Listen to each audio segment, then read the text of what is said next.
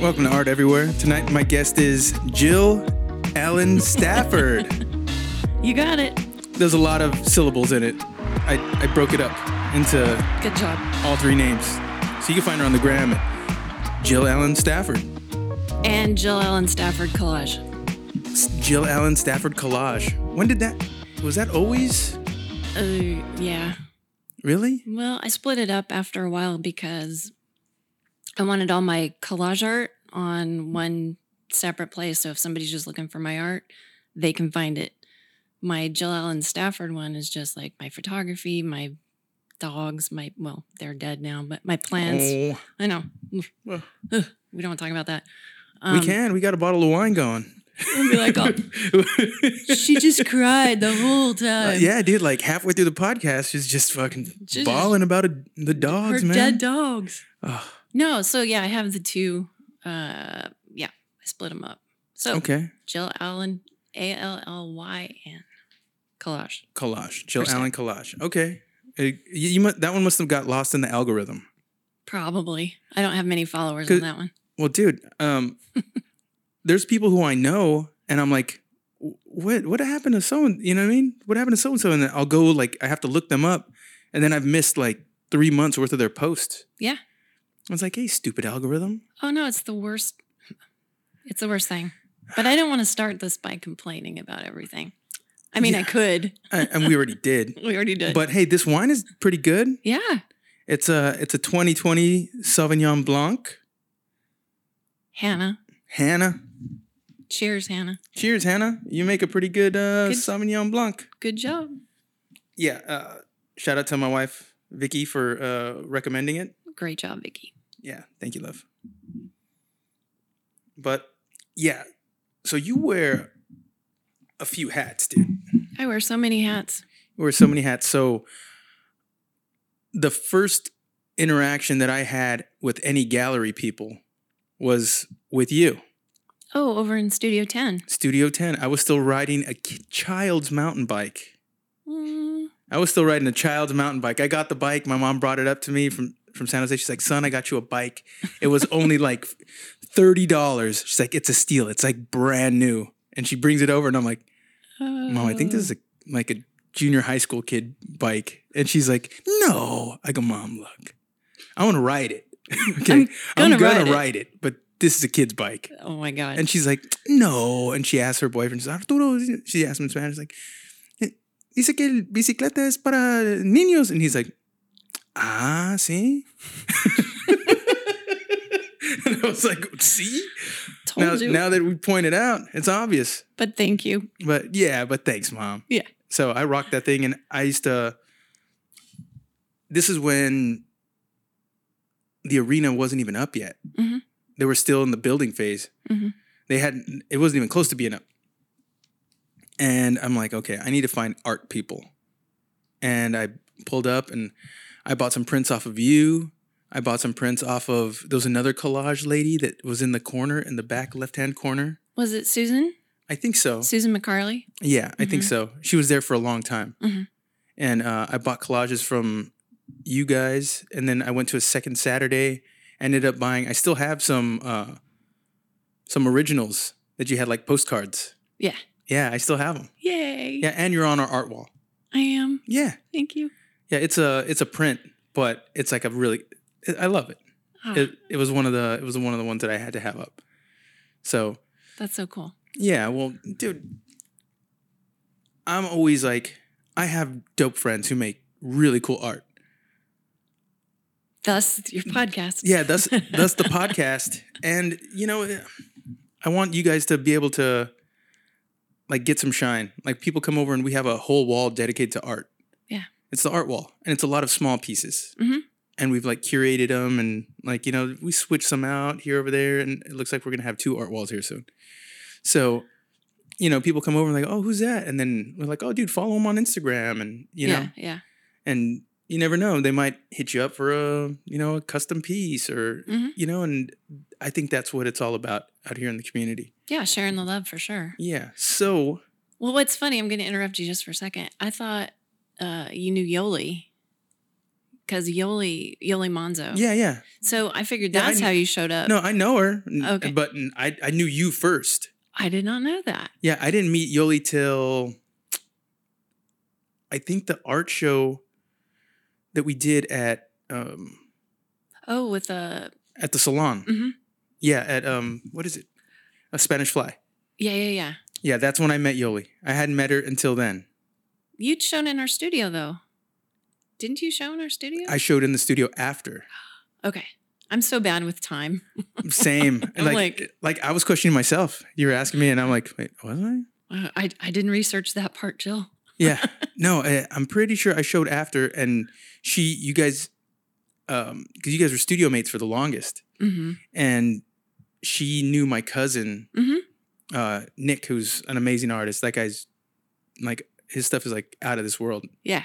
I follow him religiously. Yeah, his stuff is so cool. Shout out to Nick H Artist, dude. The stuff that guy's doing with resin and spray paint and Oh my God. And all the texture he gets on all of his pieces, they're insane. I mean, it's like you're trying to show the texture. show the texture. Can you see it? Right. I mean, but it's like 2-3 inches tall in like waves of it. It's just beautiful. And then the colors he gets with the spray paint. And yeah, he's fantastic. Yeah. That dude's and the nicest guy. So sweet. Yeah, he's it's good to have good family. But this is about you. So, like, how did you get started with your art journey? Because there's a lot of layers, and we're gonna try to peel these off because you're a curator, you're a collagist. Mm-hmm. Is that the term? Yeah, collagist or collage artist or collage whatever. artist. Mm-hmm. Yeah, and dude, the stuff you do is beautiful. Thank you. It's like jazz. Oh. Yeah, dude, Thank the stuff you. you do is like jazz. It's like super high level, and like to the untrained eye, it seems like where'd this come from? Mm-hmm.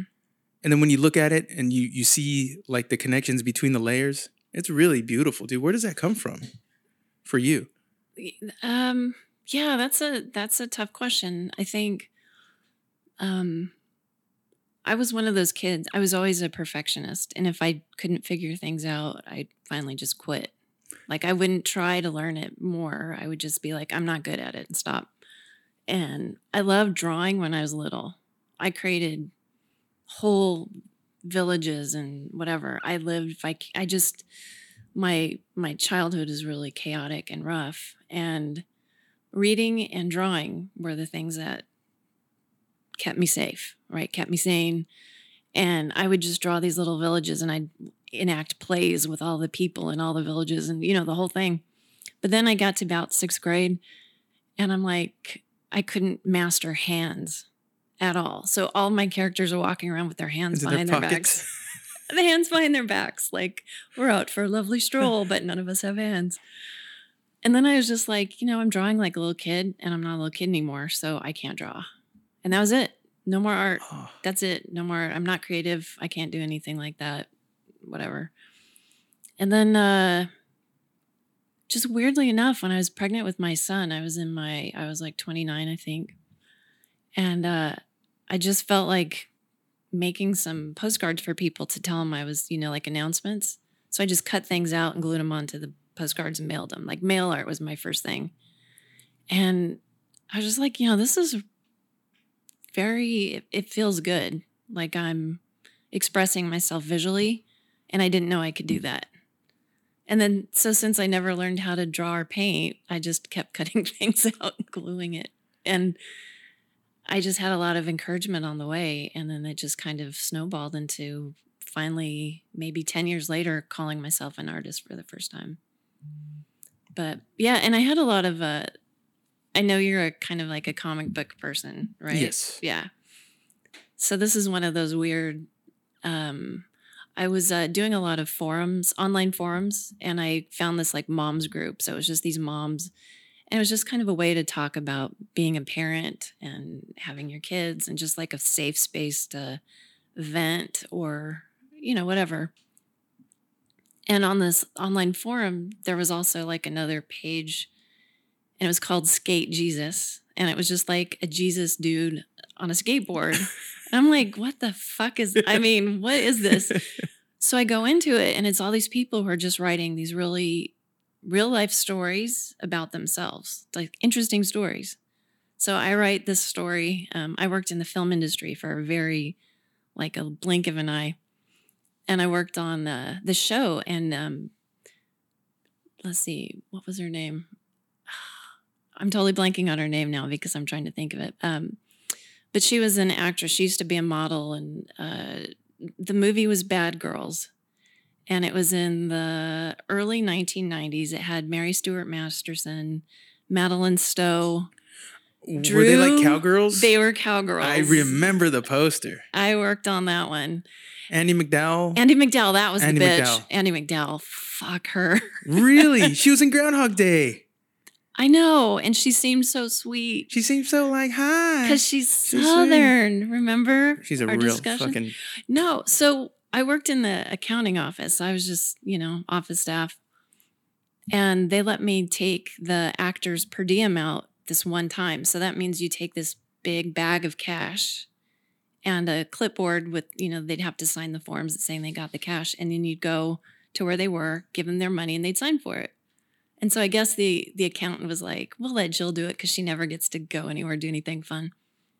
So Andie was getting her makeup done in the wardrobe trailer. And I was so shy back then. I wasn't, at all talkative like I am now, or. So I go into the makeup trailer, and I go into my purse to get her a pen because, she needs to sign the form. And I was so nervous, and I had my eyeliner in my purse, and I grabbed the eyeliner and handed her my eyeliner instead.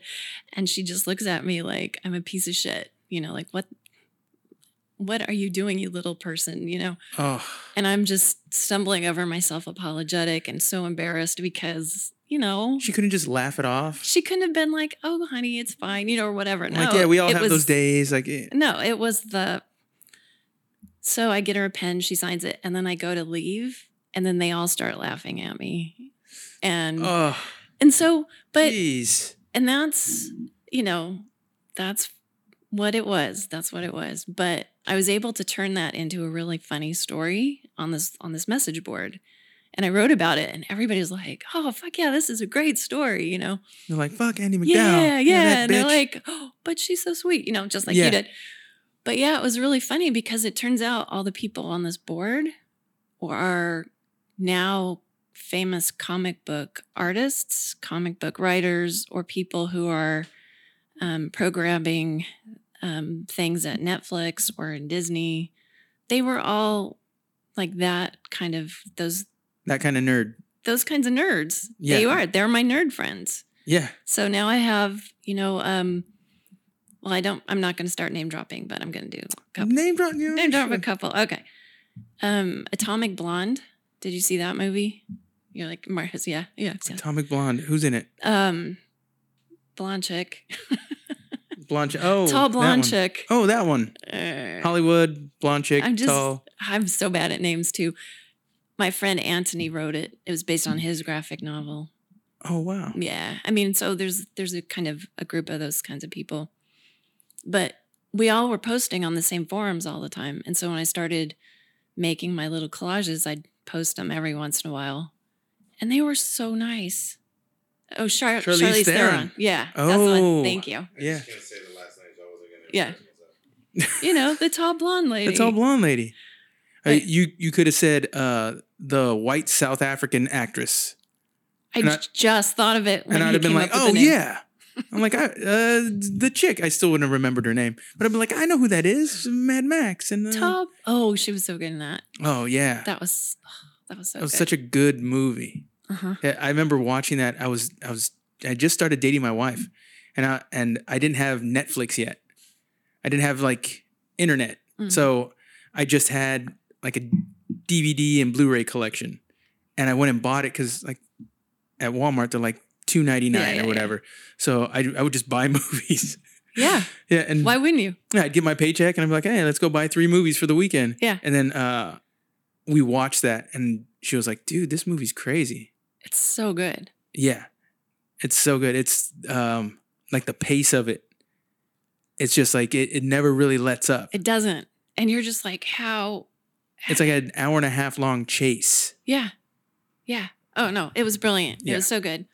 But those creatives, those people who they were at the very beginning of their careers. So they weren't names yet or anything like that.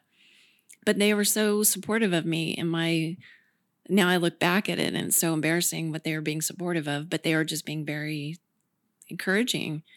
And so I just, when you have somebody who believes in you, that makes you want to do more, or it allows you that kind of safety to feel free to create. It almost gives you permission. Yeah. And that's what I needed. Cause I had such self-esteem issues for so long that I never felt valuable, or that what I had to say or put out in the world was valuable. That was just, there was a lot of, we all have childhood shit. That was part of my childhood shit. But having those people supporting me just made me feel braver and more willing to put my stuff out on the planet. And that's how it started. And, you just do things over and over and over and you just get better at it. So. Yeah. And dude, your collages are brilliant. I remember like during the pandemic, there was one and I wanted to buy it. I remember I messaged you. I'm like, how much is that? And you're like, oh, and you named the price. And I'm like, I'm waiting to get, no. It was very doable. And I was like, I'm waiting for my stimulus or whatever. Cause it's like mid-pandemic. And I'm like, oh, we got to pay rent. So, and then I just like, it got lost in the shuffle, but dude, I still think your collage work like stands up to anything around town, dude. Oh man, thank you. That's so. Dude, it's. I've seen it done really poorly, and I've seen it like seriously. Yeah. Like how some people like I work at rehabs, and people make like ones that are just meant to tell a story, and and it's like, hey, okay, cool, and they don't. They have no illusions that this is art. They're just like, they're just telling their story in a creative way. I'm like, all right, dude, that's cool. But I've seen like terrible stuff that people take really serious. Yeah. And I'm like, well, I thought you were kidding. Like, cause if you'd have been laughing, I'd have been laughing and we'd have been like, oh, this is good. I like that. But you were like serious about it. And so I'm going to stop laughing now. Yeah, dude, but your stuff is very thoughtful. Like I was looking at your page and you were talking about somebody had stolen your art out of your car. Yeah. They stole your that supplies, sucked. like all your cutouts. Yeah. I was like, oh, dude, that was so sad. Yeah. And it was such a stupid thing for me to have done, to have left my bag in the back of my car. But my key latch on my trunk broke and I had to crawl into the trunk, jerry rig it with cords and stuff to keep it from the hood from popping up because the latch was totally broken and it wouldn't close. Oh. So I couldn't put anything in the trunk because I had it. And I'm like, I'm just going to go in the crocker for like a half an hour. Just a half an hour. I come back out there. They bust it out. Of course, I left a bag in the back seat. Like, this is shit. I told my kids, don't do this, dumbasses. And then I did it. I have a bag in my back seat right now from Target. I'm just saying. They're going to get some spaghetti sauce. They're going to get some fucking spaghetti sauce. That's the thing. The value of what they stole wasn't worth that. I mean, we price our own art, so for us it's valuable, but it costs more to get the windows fixed than what they're going to get. They're not going to sell my art, like. I don't know, that piece that you posted that you showed, you're like, if you see this around town, just give it back or give it a good home. But that piece, I was looking at it, I'm like, dude, that's like the way you frame the lines, the way you like the layers, like everything. It was like so fucking cool, dude. Thanks. Like the words, it's not easy to do. Yeah, it's Where did your inspiration like for the depth of it come from? From that piece specifically, or just in general? Just in general, because your stuff is always really thoughtful. I think Well, I think it's because I'm trying to communicate, right? But not, I don't know, it's hard to explain because, I'll do series of pieces that mean a lot. And I don't know if you saw them. They were a while ago. I did them all on, it's basically, they're called ATC's Artist Trading Cards, and they're 2.5 by 3.5 inches. They're really small pieces. Yeah. But I did a series of these, and they were in abstract and abstract landscapes in kind of like orange and purple shades, browns, that kind of thing. And the landscapes and like that whole series was based on this cross-country road trip I took with my stepfather. And I think I talked to you about it. I don't know if you remember it. He was Native American. Yeah. We've talked about it. Yeah, he was Kickapoo, Potawatomi, and white, but his tribes were from eastern Kansas, and we lived back there for a while. But he and I took a road trip when I was 20, I think, from the West Coast all the way up to Michigan. And we drove to South Dakota first because he was a social worker, and he specialized in Indian child welfare. So there's the Indian Child Welfare Act. It's a federal law. I don't know. It's a federal reg, I guess. But basically it just says you can't take Indian children away from from native homes and house them with white people. You have to try to get them within other native or indigenous families or within the tribe. And it's to protect the culture because the country has a history of stripping culture. Well, of tearing the children away from their parents so they could beat the Indian out of them. Yeah. Basically. Yeah. So anyway, he was one of the people who helped kind of get this passed, and then he'd work with states and tribes to get even stronger rules surrounding that within the states and the tribes. But anyway, so we were driving to South Dakota because he had an Indian Child Welfare Conference there. And on the way, like you go through the mountains in Idaho and you're going through these plains, and then suddenly like there's all just grass. As far as you can see, just grass. And then all of a sudden it all falls away and there's the Badlands. Have you seen pictures of the Badlands before? Probably. They're amazing because it's literally like you're just driving, and then you kind of take a detour, and then it's these bluffs that are out in the middle of nowhere. And I guess they find a lot of dinosaurs buried in there too. But they're beautiful, and they're kind of browns and purples and pinks, and especially, if you're there on sunset. But they're gorgeous. It's kind of like a mini Grand Canyon. I mean, color-wise. Yeah, I get what you're saying, yeah. But anyway, so that road trip we took, it was for his business, but also for spiritual, because he was a Native American spiritual leader. Like we had Sweat Lodge in our backyard, and we did all these ceremonies and did all that stuff. And one of his spiritual leaders was in Michigan. So we were driving all the way across the country to do some spiritual stuff. And so that trip was so important to me because he raised me from the time I was 5. And it was just like me and my dad, right?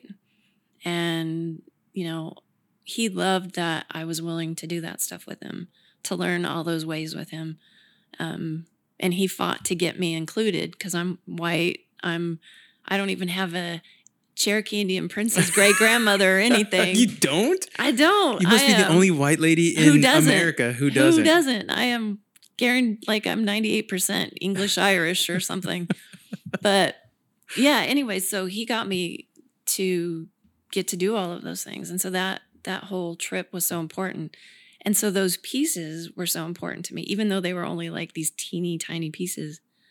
And now I can't remember where I was going with this, but the thoughtfulness of it. So I was reliving that memory that I was trying to kind of put across this feeling, one, of the vastness of this country and the beauty of it, but also the beauty that people in your life can bring you.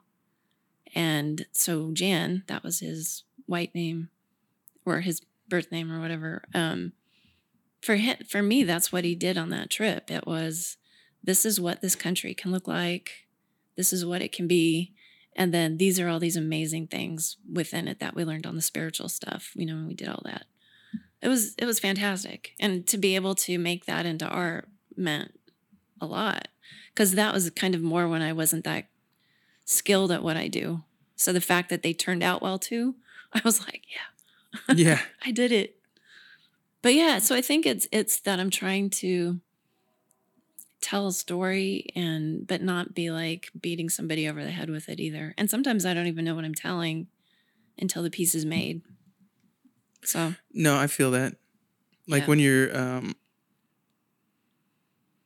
when there's something on your mind, like that's just underneath, that's like trying to peek through like everything you're doing throughout your day. mhm. When we can unearth that and put it into your art, like that. Mhm. That's the magic. Yeah, it really is. And I was like I was telling you, I was kind of binge listening to some of your podcasts the last couple of days, and now I totally blanked out what I was gonna say. Well, we were talking about it earlier, and you were talking about Hermano. Well, yeah, that. I mean, man, that guy. Yeah, that dude's cool, man. I've never met him. I've been a fan of his work for a You long probably time. walked But past him a dozen times, dude. didn't even know it. Didn't even know it. He's like the most like humble dude.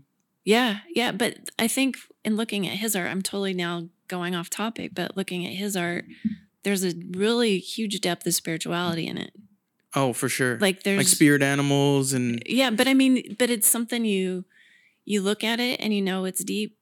Like you know there's something more to it than just it's not just art. It's not just paint on paper or whatever. it's not just pretty. Mm-mm.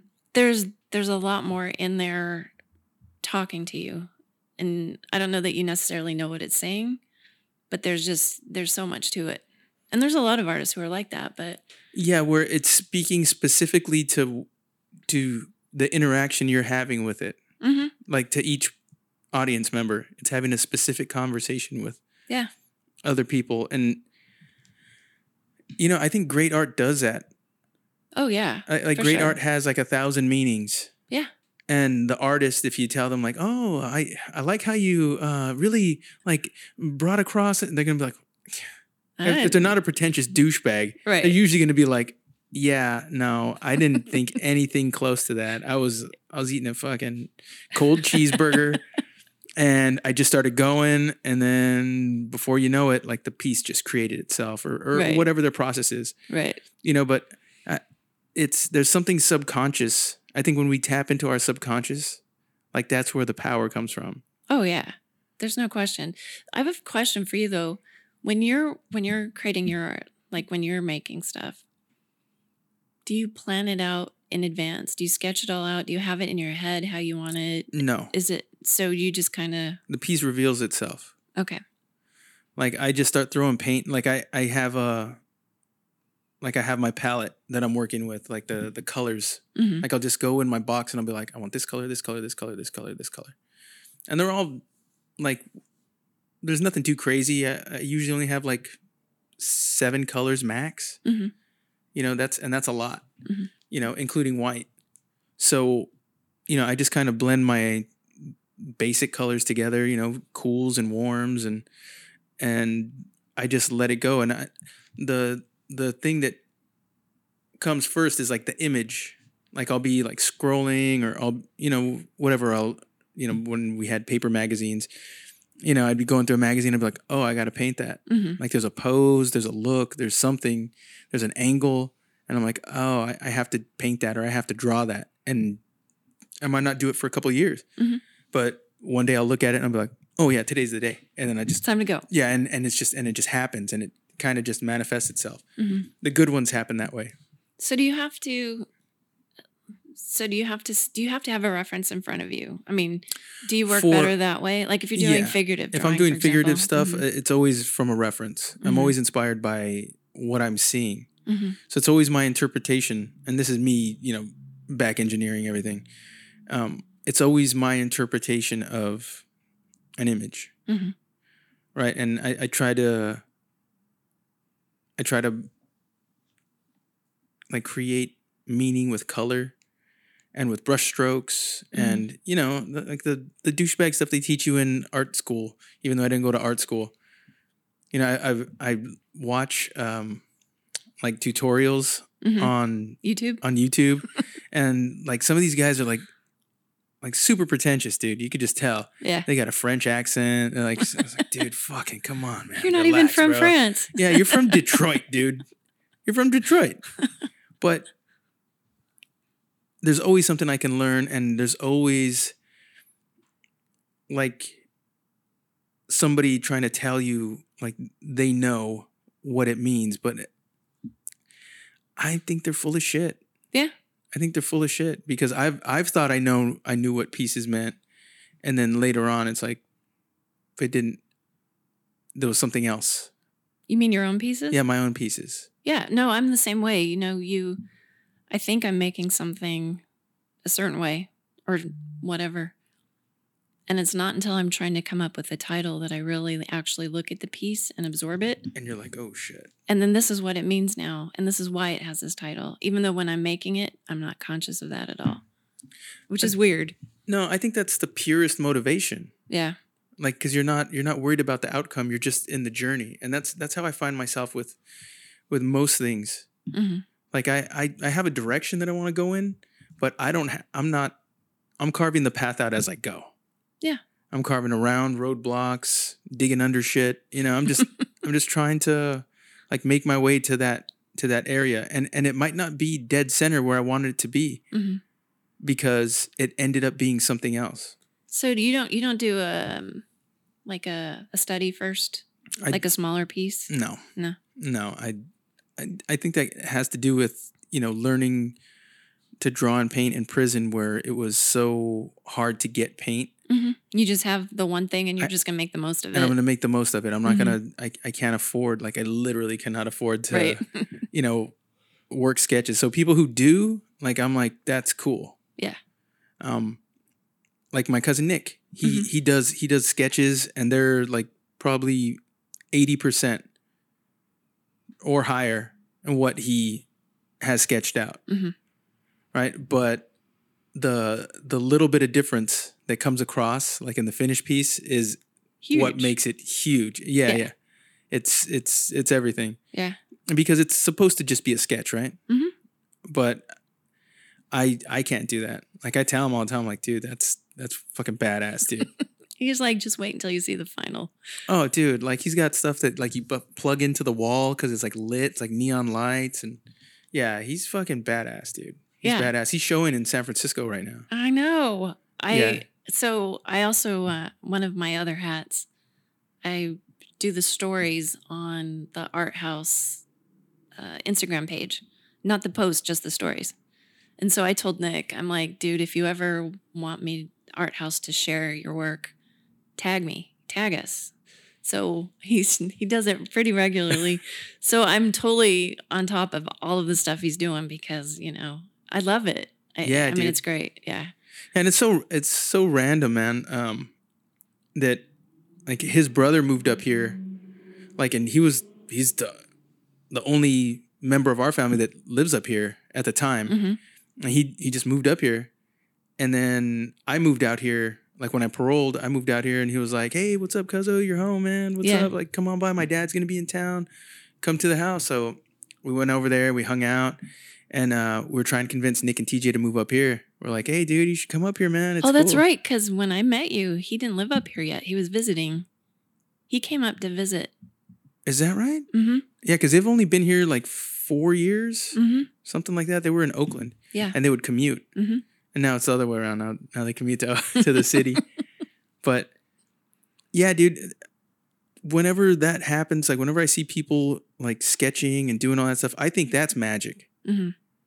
Like, and a lot of times people are like, you don't have a sketch beforehand? How do you do it? I'm like, and they think that's magic. So I'm like, the grass is always greener. It's all magic. Yeah, it's all magic, dude. We're pulling. Yeah. Look, this is some rabbit hole shit, but think about this. Okay. We're going to use this coaster right here, right? This coaster. So everything that's, well, let's say 90%, 95, I'm not a fucking geologist, but let's say 95% of the shit that's on Earth has been here from the beginning of Earth. And the particles have been floating around from the beginning of time. And it just so happens that the cork was mushed up, 1,000 trees, whatever it was, mushed up. And the lucky pieces were put on to the back of this coaster. Right? Mm-hmm. And the glue that comes from hooves, I don't know where it comes from, right? Horse hooves, that's where glue used to come from, right? So the glue comes from horses or wherever it comes from, and all these little particles come together. The pigments that come from China that have been, on a trek from a boat, and they've been docked, and somebody had to unload them and bring them and then mix them and then put an emulsifier in them and all this shit. All this happens just to make this little coaster. Just to make this little coaster, dude, and this little art. Mm-hmm. And my crazy ass thinks that there's a God. Mm-hmm. And that God knows the end from the beginning. So before we're doing any of this shit, he's already seen how it all ends. He sees like through the hall of time. Mm-hmm. So in his mind, all these pieces already exist in different like fragments of time. And it's up to me to make good on what he already sees. To pull it out. So I'm just pulling that out because it's already there. And I'm just bringing it here. Yeah. And that's my level of douchebaggery there. That's where I go with it. Well, you have to fake your French accent, though. Oh, see, you need to. There's a God. And he pulls it out of Yes, and he pulls it out of, how you say? the air. the air. But he make air, so it's easy for him, yeah? I think you just lost all of your French fans. Oh, dude. I think I did have a French listener. Yeah, somewhere there's a French listener. Somebody listened to one of my episodes in France or something. Sorry. Yeah, sorry. Sorry. Merci beaucoup. Thank you. I think that's yeah. Thank you very merci much. Is yeah. Thank you very much. Beaucoup is a lot, Yeah. and merci is Thank you. thank you. Yeah. So thank you, French guy. Thanks, French dude. Yeah, thanks, Frenchie. Yeah, dude. But yeah, how did you get started with the Outhouse? art house? Well, the thing with the outhouse, I didn't really want to talk about, but since you brought it up, I mean, there's already a hole there, and I had to go. What are you gonna do? What are you gonna do? What are you gonna do? Build a little wall. Do you know Lala Ortiz?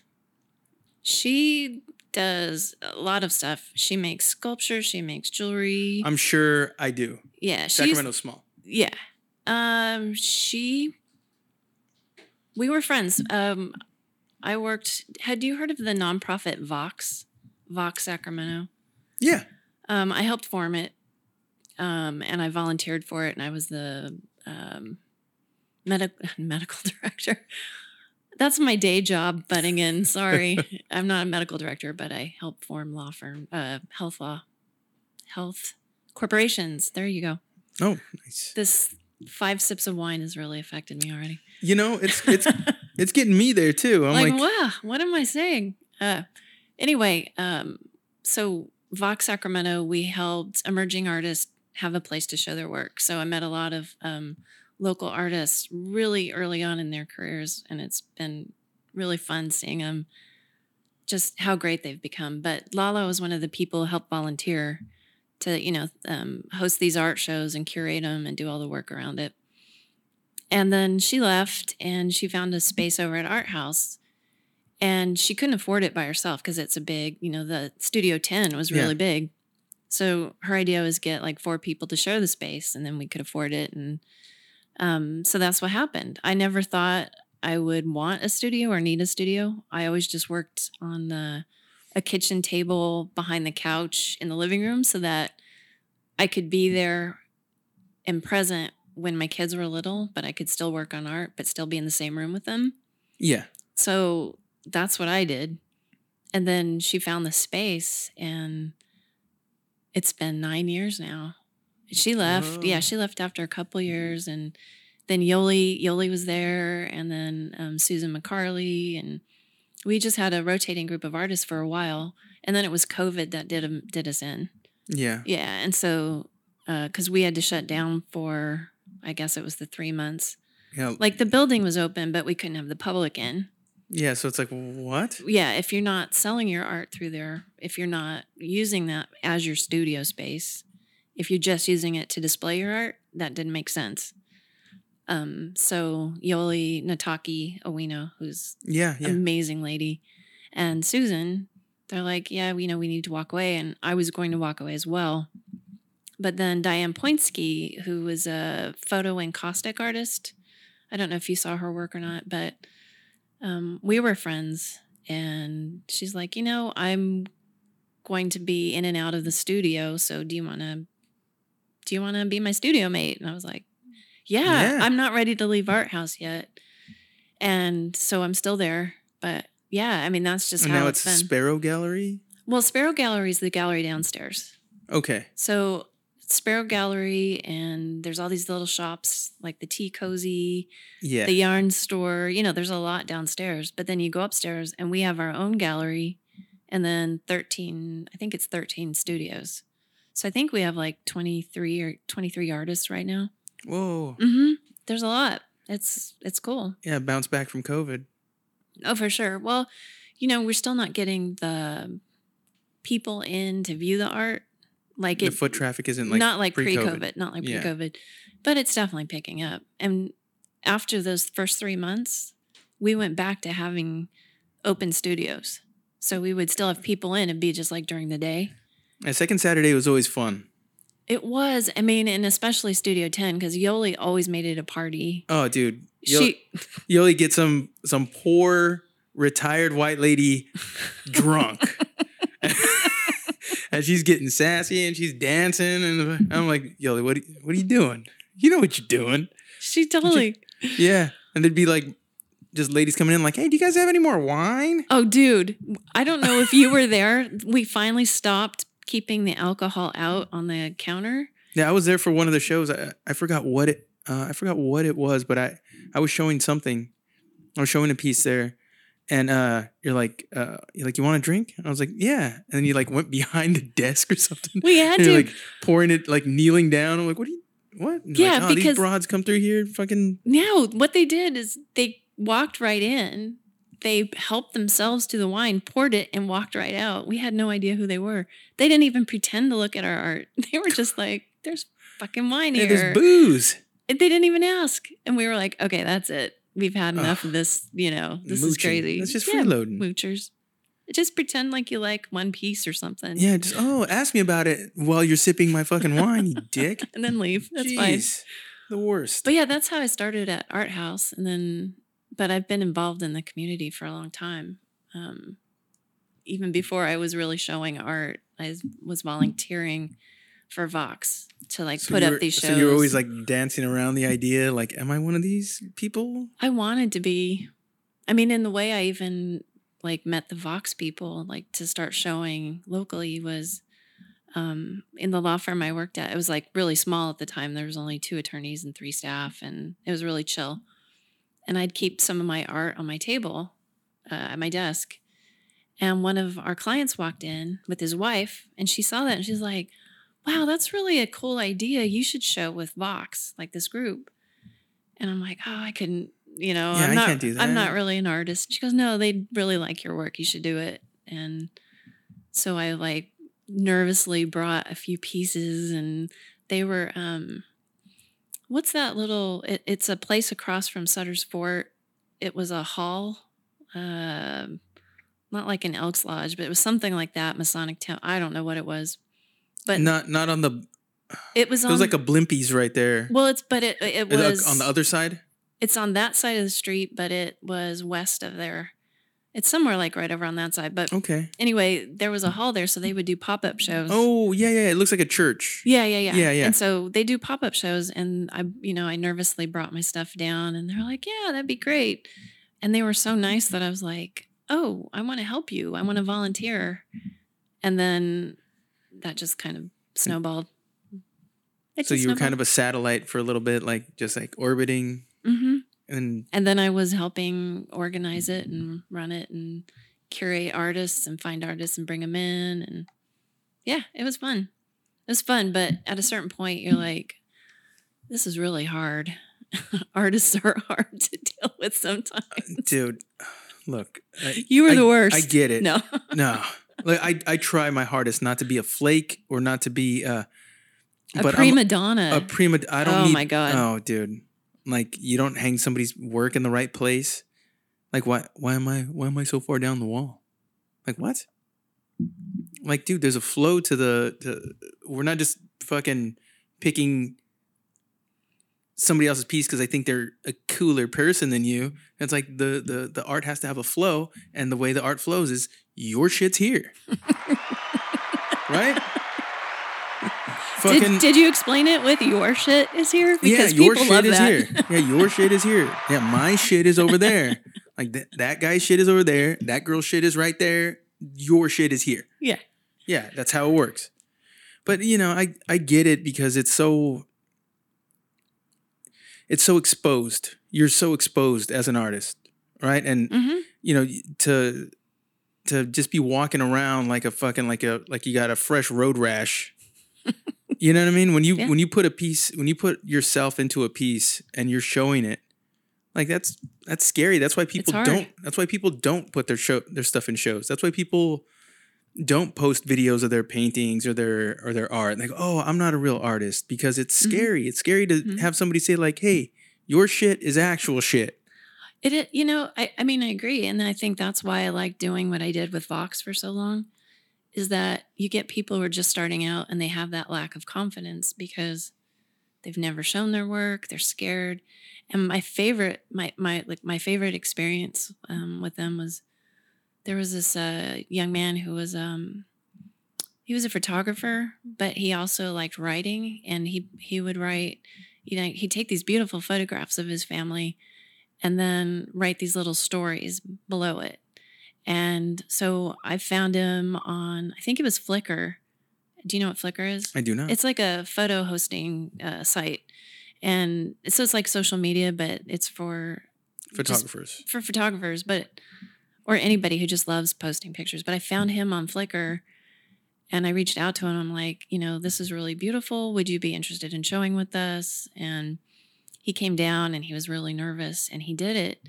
And then afterwards, it was like this light bulb went off, and he immediately self-published a photography book with the writing in it, like all the little short stories. And he said, it was directly because of that I felt confident enough to do this. And I love that. I love seeing that. I think because of how people were with me, how much they encouraged me, that it showed me how much it means to encourage other people. Right. Yeah. Like you give them an opportunity to show their work, and they learn from it. They also learn what they need to do better and how they grow, but it gives them the confidence to keep going. And I think that's so huge for people, Yeah, I think when I was in prison, and I'm always talking about prison because fucking, I mean, that's where my art journey begins. I ask people, where does your art journey begin? Mine begins in prison. Also, it's good that you talk about it. I didn't know that you'd been in prison. Like, I found out. I told you? No, I didn't find out until you posted something about your parole was finally over. Oh, yeah. And then I was like, oh, you're in jail? Yeah. No, I didn't know. So, yeah. And people didn't realize that I quoted Ponyboy Curtis in the opening, because in the opening of The Outsiders, he says, as I stepped out of the dark movie house into the bright sunlight, and the story starts. Yeah. And I just kind of ripped off S.E. Hinton. Really? I hope she doesn't sue me. R.I.P. R.I.P.? She's gone? I think, yeah. Oh. I'm just going to say yes. Like, yeah, she's dead. Yeah, she did. The bitch did. She's dead. She's dead. It's fine. You can do whatever. But that was my favorite book growing up. It was so good. It was so good. Yeah. Like, it kind of captures, talk about art. Like, it captures, like, what it's like to have a surrogate family that's up to no good. But they're your family. Yeah. They're just up to no good. Yeah. Like, I could relate to that. I was like, oh, yeah, dude, I get it. Yeah, me too. Yeah, and I always related most to Derry, because they said that he would have been a Soch if it wasn't for his brothers. Right. And I was like, because I was always kind of the preppy kid. I was the angel. I was Like, the no. I was the scumbag who dressed well enough to not get pulled over by the cops. Ah, very nice. You know, and I always got along with jocks and the preps, and I sold weed growing up. So everybody loved you. So, dude, I was the weed man. The first guy to call me weed man, I was like, yeah, that's me. I'm weed man. Oh, I am weed man. Oh yeah, I'm weed man. I got weed. Now, Yeah, you wanna smoke some now weed? you'd be Wanna weed smoke- bro. Yeah, weed bro. Yeah, now I'd be working at a dispensary. I'd have dreads. Well, my son worked at the dispensary and he didn't have dreads. Oh, dude, there was this white dude named Skyler. Shout out to Skyler. Dude, I went in there. I had a ruptured disc in my back, and I fucking couldn't walk, dude. Walking is the best thing for it. And you're but I can't do it. But I can't get off the floor for 45 minutes. It'd take me like 45 minutes to get up. Dude, it's terrible. So I go to the dispensary, and I'm like, hey, buddy. I'm looking for something for like pain. And he's like, oh yeah, bro. So what you're gonna want is like a CBD, like something like that, right? Like something like anti-inflammatory. I'm like, yeah, bro. Yeah. And he's like, but like my recommendation is like a CBD with a THC enhancer. Cause that's really gonna like get you there, you know, and really kind of like set that relaxation like in real deep, you know? And that's what you're looking for. And I was like, I fucking love you, Skyler. But hurry, just give it to me right now, please. And like he gave me some gummies and like a pre-roll, and he's like, "This should set you up, buddy. Thank you, man." And I was like, "Dude, thank you." And did it work? And it fucking worked. Did Nothing exactly else worked, dude. I was trying. I don't take opiates. Mm-hmm. It just as a rule, I fucking don't. I don't even take Tylenol 3s. Those things suck. Yeah. So and they just don't. I just feel like I haven't showered in 3 days. Like I take a pill, an hour and a half later, I'm like, did I not shower for 3 days? Because I feel gross. I'm disgusting. Yeah, dude. So, I forgot what I was gonna say, but Skyler. The CBD oil. Yeah, the CBD, the enhanced. Yeah. I actually have a funny story about that too. I mean, not about your back because I don't know shit about it, but no, my dad had a series of strokes. Like he had 6 strokes in 2 years or 6 strokes in 3 years, something like that, bad. And he lost his ability to talk and like all the shit. And he started, before he had his strokes, he started taking CBD oil because he had some like leg wound that wouldn't heal. And he was told that this does help with the pain and the discomfort. And he fought it for a long time because he was a hippie and he's like, I'm not going to smoke weed anymore. I'm past that. Yeah. And then they're like, well, it has no THC in it. He's like, oh. So he started using it and it helped and did all that. Well, so he had all of his strokes and he couldn't talk anymore. And he came up to my house to visit. And what we didn't know is he's starting to have dementia too. Because when somebody doesn't talk, you can't tell that they have dementia because they're not talking crazy. They're just start acting weird. But anyway, so he'd have like a lot of times where he wasn't very clear. He wasn't following the conversation. But at one point, my daughter came down and like she had a headache and she's like, God, my head hurts. And the Tylenol didn't help. And my dad, like his eyes got really bright. And he went, oh, because what he could say was shit. And like no lie. It was, oh, shit. No, oh. Yeah, everything was shit. Oh, shit. Shit. Like it was angry, happy, sad. There's shit for every occasion. And my dad nailed it. But he was like, shit, like a eureka. I've got an idea. So my daughter's like, what? He runs out, he gets his CBD oil and he's like, he hands it to her. He's like motioning at it. Shit. And she's like, I don't think I should take this. I don't think I should take this from my grandfather. Like, you know, like, yeah, you're going to want this. But he was like, it had changed his life and he tried to get everybody to use it. It was funny. So, but I mean, it worked so well. It works. It works. There's like you get like a crazy, like the muscles get super tight and it feels like your back is going to break in half. Like when you have like a pinched nerve from a bulging disc, it's not good. And God, you're getting old. Oh, dude. You're talking about. Well, dude. Well, my that back happened. hurts. Like, that happened to me the first time when I was like 16. I got in a bike wreck Oh God. and I walked away from it. But like 3 days later in PE, Bam. I wasn't even dressed out for PE. I was selling weed and I got to fucking PE late and they hit a volleyball past me, like over my head. And I went to like lift my arm up to stop the ball and I just felt that. And I went, oh shit. Yeah. And I'd never felt pain like that before. So this is recurring based on Yeah, like an it's just- injury you had. yeah. Got it. And, you know, laying on a metal bunk for 16 years, like didn't do me any favors. Not good on your back.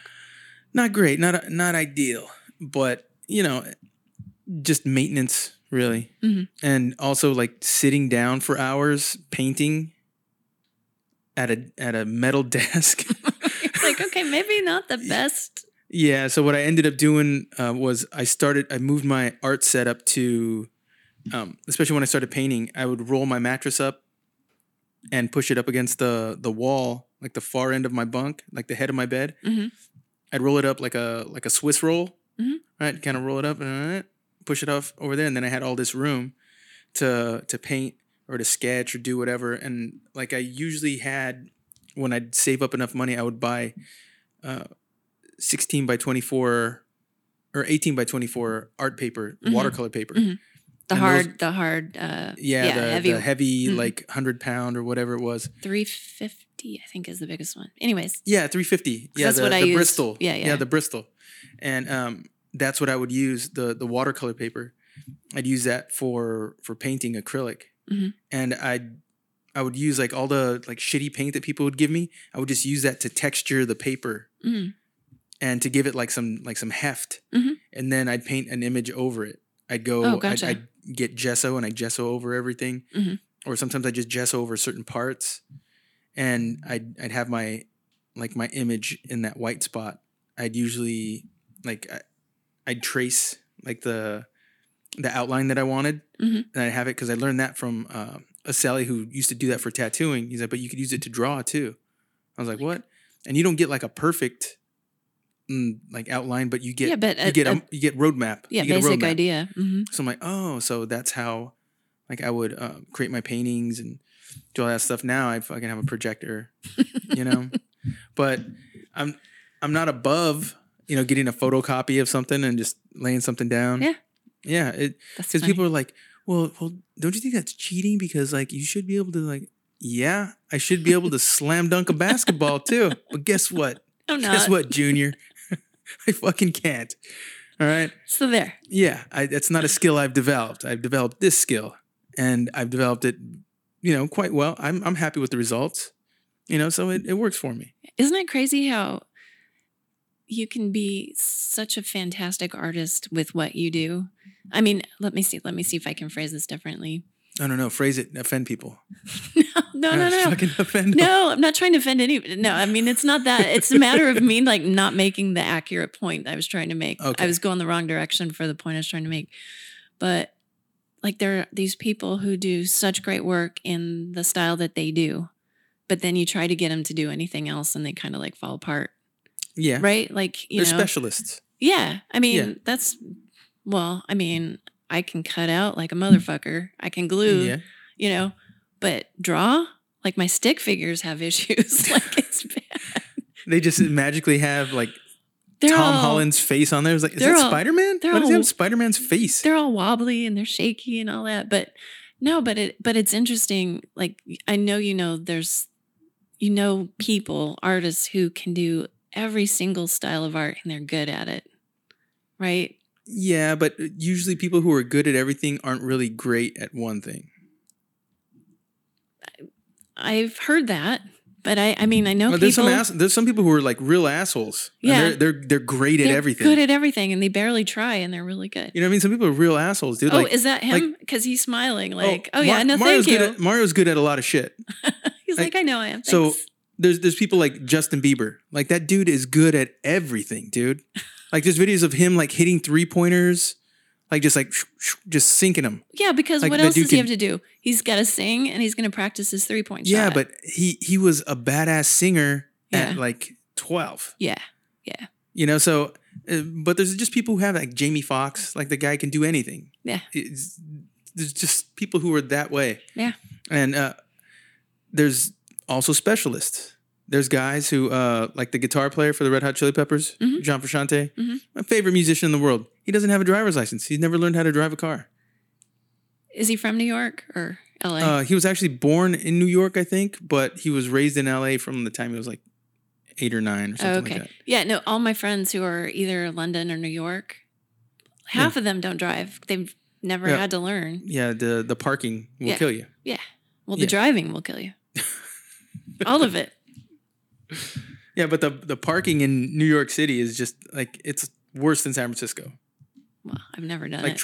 trying to like pay for parking. Oh, forget it. Yeah. Yeah. Oh, but yesterday we went to a concert. Like I have a friend. Shout out to Hawk. Hawk, I love you, buddy.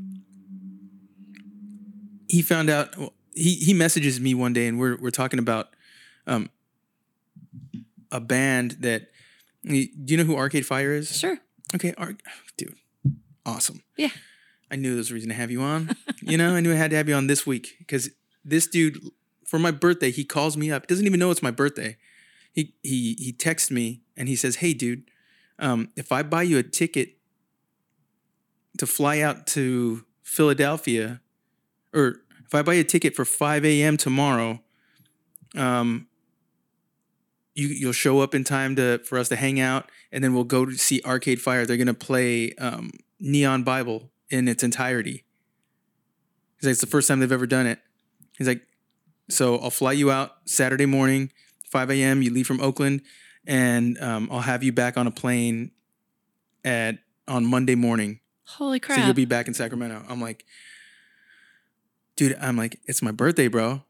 I said, my wife already made plans, reservations months in advance. Yeah. I'm like, dude, I fucking want to go. I mean, how often does that happen? It's never happened to me. Has that ever happened to you? How about I fly you over here for a thing? Bro, I mean, and this is my dude. We were in a band together in prison for like 10 years.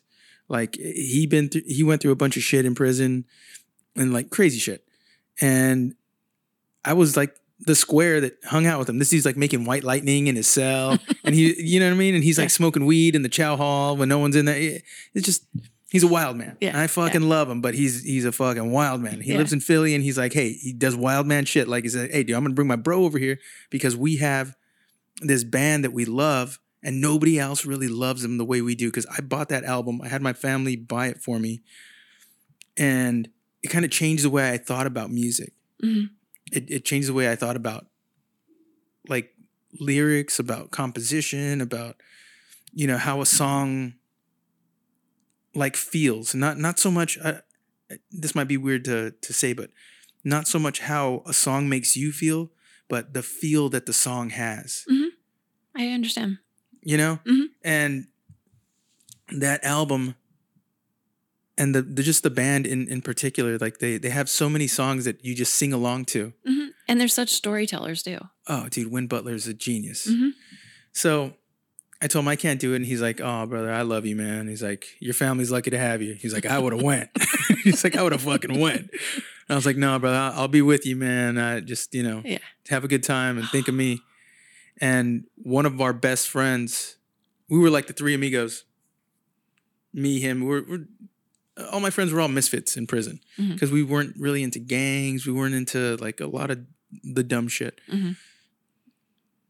And we bonded over this album when I got it. And we were just like, we passed it back and forth and we're like, dude, this is fucking amazing. And last night he calls me up and says, "Hey, dude," he's like, "I'm transferring the tickets over to you. They're playing in San Francisco." He's like, "I'm going to transfer you the tickets right now." He's like, "If you leave right now, you can make it." Oh my God. I'm like, "What?" And he's like, "Yeah, I just got off the phone with StubHub." He's like, "I got you 2 tickets. You and Vicky go. Have fun." So I was like, "Oh shit!" So like, Vicky, I want you to listen to this music. No, she already knows. Okay. It's in rotation. Yeah. On road trips, when we're not listening to like Kid Bop or whatever. No, dude, we do not. We are not gonna do that. No, she usually has. She doesn't let me drive when we're in the car. I'm riding shotgun. She's driving. squinting because she doesn't like wearing her glasses. So she's like squinting down the road and shit. And I'm like, dude, we're gonna fucking. I'm like, you just can't see how bad you're driving. You just can't see. Exactly. That's why I don't wear my glasses. Now she's gonna kill me. She's gonna be like, hey, dude, what? Why are you telling everybody? No, but so we went yesterday, and it was just,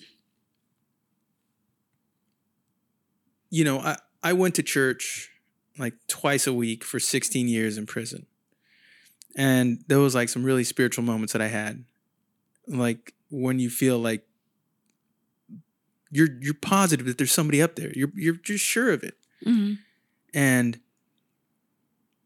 my buddy, you know, the third amigo, he died about 2 years back. He killed himself, and fucking I was on the phone with him while he left. Oh God, I'm sorry. Yeah, dude, it's fucking rough, man. Fucking rough shit. But you know, I think about it like this: like, at least he didn't go alone. Yeah, you were there with him. Yeah, I was there with him on the phone and shit, motherfucker. But yesterday, I just had like this, like I took the necklace. I have a necklace with his ashes in it, and I took it to the show with me. And dude, when I tell you, like, everything just happened like perfectly. We pull up, as we're pulling up to the thing, somebody's leaving. So we park across from, dude, this is downtown San Francisco. Right. And you're like, we park across from the Bill Graham auditorium. Yeah. We're across the street, like, dude, we're right here. How did this happen? Yeah. And then we walk in, and it's just, you know, it's general admission. So we're like, we have like tickets on the balcony, but we don't even have to go up there. We just walk onto the floor, and we walk right up to the barricade, basically, and we just like enjoyed the show, dude. You were right there. We were like right there, and they walked through the show. Dude, it was the most lovely show I've ever been to. Like they made you feel special for being there. It was weird. I've never been to a concert like that. I've been to, like, especially this year, I went to see the Chili Peppers. That was like a spectacle, and it was amazing. They played beautifully. It was fucking great, dude. We had a blast. Yeah. I saw Kiss at Aftershock. Dude, it was like so theatrical and just like over the top. It was just like, what, dude? Like these, of course, they've been doing it for 50 years. But it was like a masterful performance. Like that was the greatest performance I've ever seen. It was crazy. Yeah. But yesterday was just so like, everybody there felt special. Like you could feel it in the room. Like everyone was there. Also, there was a guy like freaking out on drugs. Like I'm walking back. I go get a drink of water, and I come back, and Vicky's like, help him. I'm like, what? And this dude, he's got like the 1,000-yard stare, and his butt, and there's this other guy like laying him down on the ground, and the guy's like frozen, like stiff as a board, and he lays him down, and the guy's just like stuck. And I'm like, oh, and my wife is like, she's telling security like, hey, this dude needs help. And then the security guy comes over and he goes, hey, and the dude just like snaps out of it, and he's like, huh, what? He's like, oh man. And then you could just see how fucking high he was. And I'm like, well, he's breathing, so he's fine. He's going to be okay. Yeah, but the part that sucked was he had to leave. They took him out, like they walked him out to like an ambulance. I'm like, oh, you missed an amazing show, dude. Yeah. Yeah, but it was magic, man, to see that. I've never experienced that kind of art. Like, you know, it completely enveloped you. But not only just the sound and everything, but also the emotions. Yeah, dude. Right? And I felt like my friend was there with me. Mm-hmm. It was fucking cool, dude. I've never had that kind of experience with like, especially in a fucking room full of sweaty strangers. People, right. Dude, yeah, dude. It was so cool, but everyone was just like vibing out, dude. It was a pretty like rattling moment. It like rattled me in a good way. I think. How do you mean? How did it rattle you? Just that you felt everything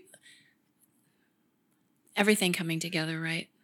Like it rattled you in that way, or you know, how could I put this? You know when you got a bunch of odd-shaped ice cubes?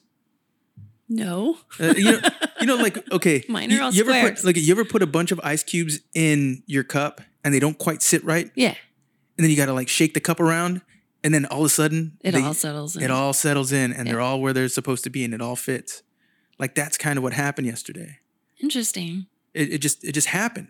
Like my mom had come up earlier in the day. We had a great visit with my mom. She brought some stuff for the kids. We hung out. We got in and out. Ha ha ha ha ha. Love you, Mom. Bye. We're just hanging out, dude. Yeah. Then I get the text.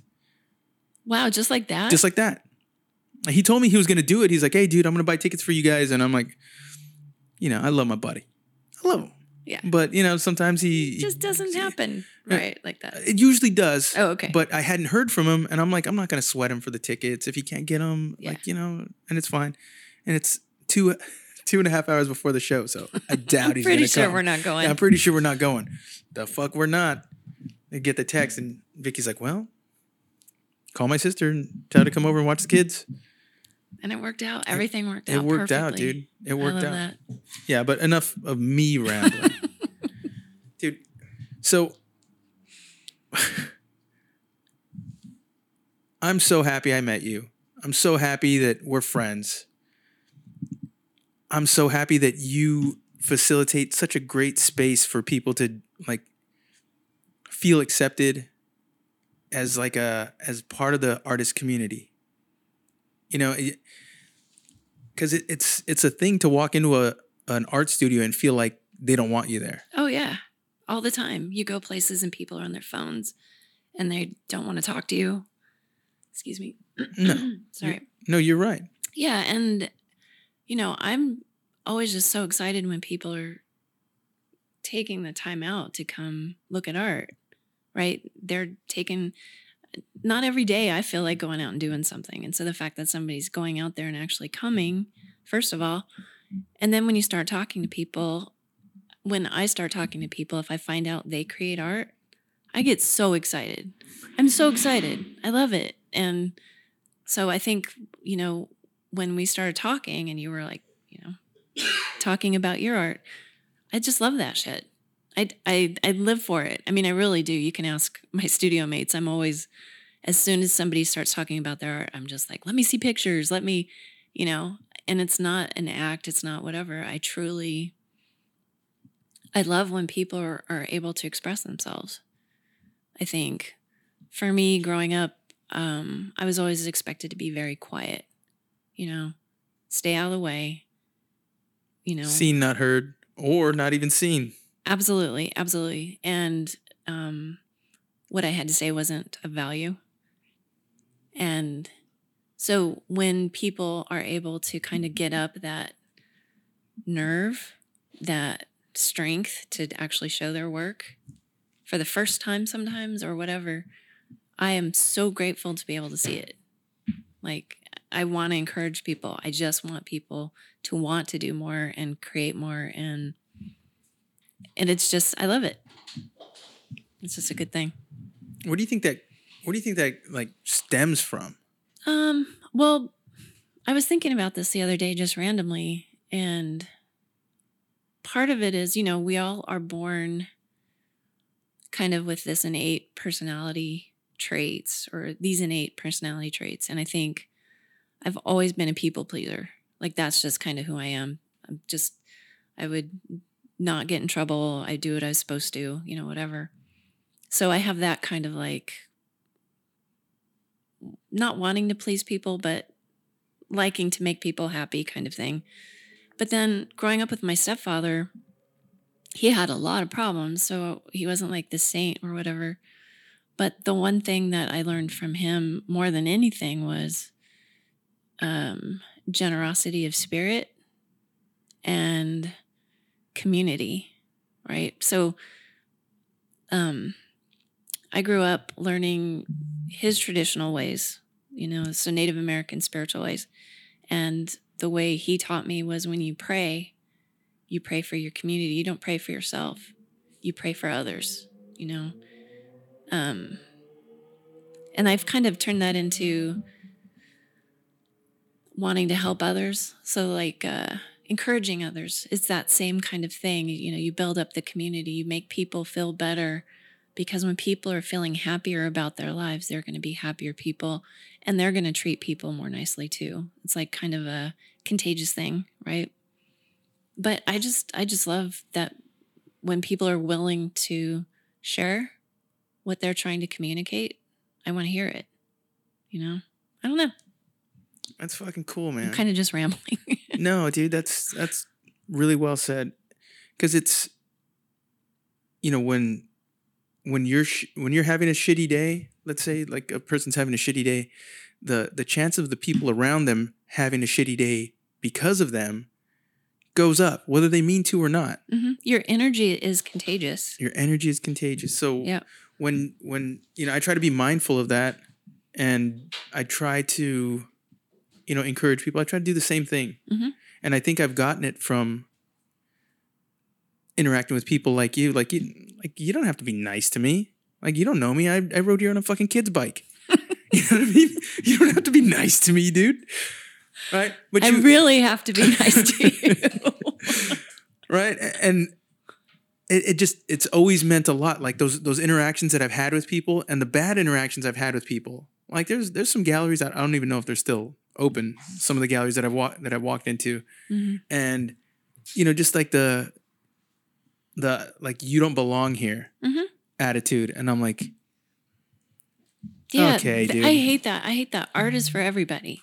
Yeah, and it's like art and should it's like, be hey, for everybody. Also, some of the shit you have here fucking sucks. So like, so don't, like, you got your nose up that guy's ass. Why? Mm-hmm. That guy's not even that great. Yeah.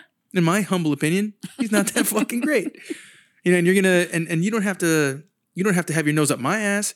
You just be cool, dude. What's how much of a hardship is it to be kind?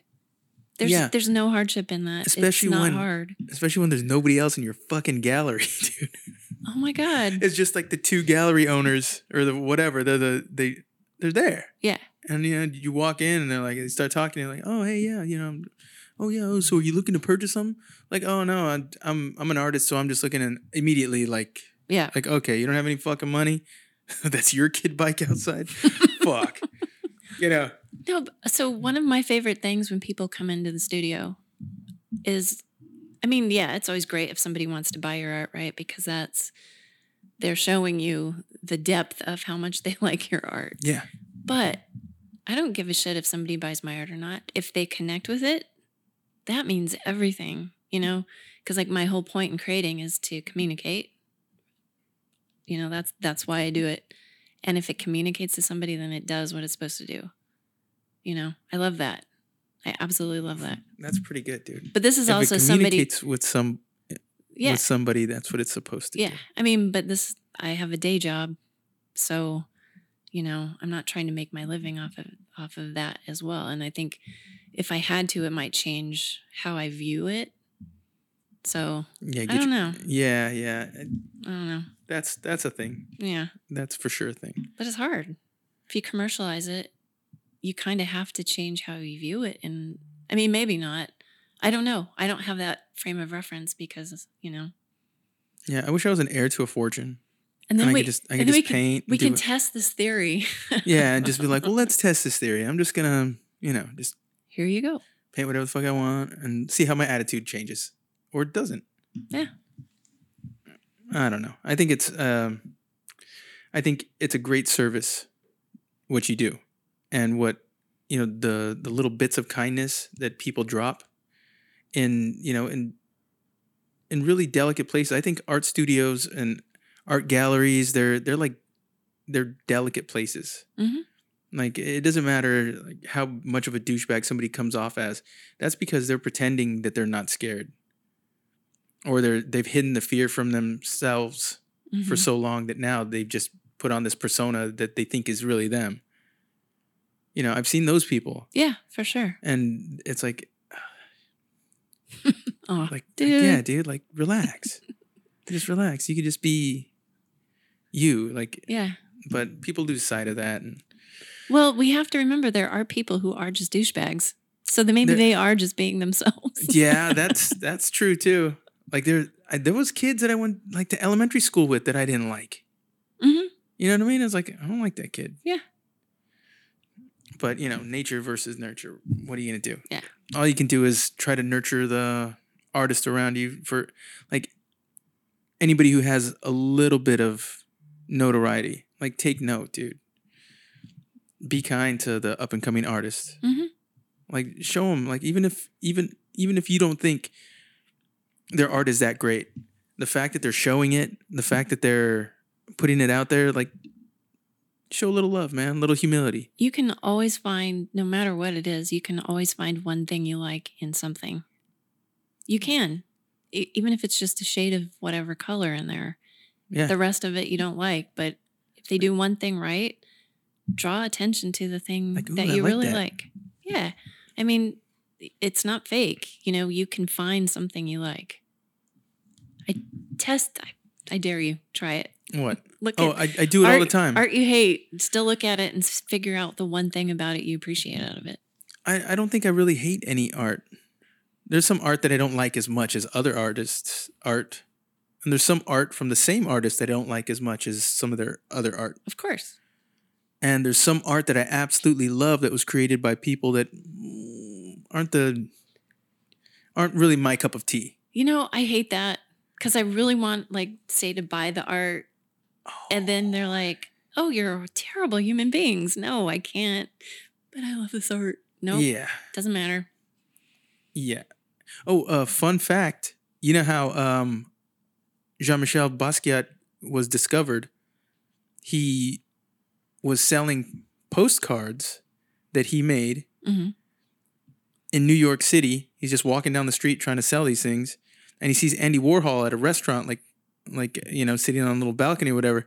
So he just walks over to him, interrupts him, and says, "Hey, do you want to buy my postcards?" Yeah. Andy Warhol's like, "What?" He probably went like, "What? Like, what am I going to buy your oh wow. Oh wow." It's terrible Warhol. But hand over his face. Hand over his mouth. But yeah, that's how he got discovered. And Andy Warhol was like, "Dude, this is genius." And that was it. And that was it. Wow. Yeah. So, I mean, you're in good company. You're rare air. There you go. Postcards. So listen, thank you for coming on the podcast. And as always, I always pose the question, dude. I ask. You're like, what do I ask? I ask. What, this wine really good? Well, I usually have like this elaborate scenario, and I'm blanking on an elaborate scenario because I've used ninjas and dragons, aliens. Okay, let's say you're walking down the street tonight. You're like, dude, that was a fun podcast. And then dude, the fucking Frankenstein monster comes, grabs you, and just slowly like lurches off into the darkness. And we don't know what happened to you. You're fucking gone, dude. Mm-hmm. And all that's left is what you've left behind. What do you hope your legacy to be? I hope my legacy is that I have. Wait, I knew you asked this question. I wrote it down. I was hoping I'd remember it. I do my homework. You do work at a lawyer's office. I do. I have way too long. Oh, okay. I remember what I wrote. I hope that when I've been carted off by the lurching Frankenstein's monster down and I've disappeared forever, that I've added value to at least one person's life. Whether it's a kindness I did and they remembered that, or I encouraged them in some way. I think that's so important to me. And that's what I hope when I'm gone, that's how I'm remembered. Well said. Well said, my friend. Well, that's going to do it for this episode. As always, this podcast is brought to you by We Are Sacramento and The Loft. Oh, real quick, your socials. Oh, Jill Allen Stafford Collage and Jill Allen Stafford. And that's about it. All right. And again, thanks to We Are Sacramento and The Loft. That was fun. I was like,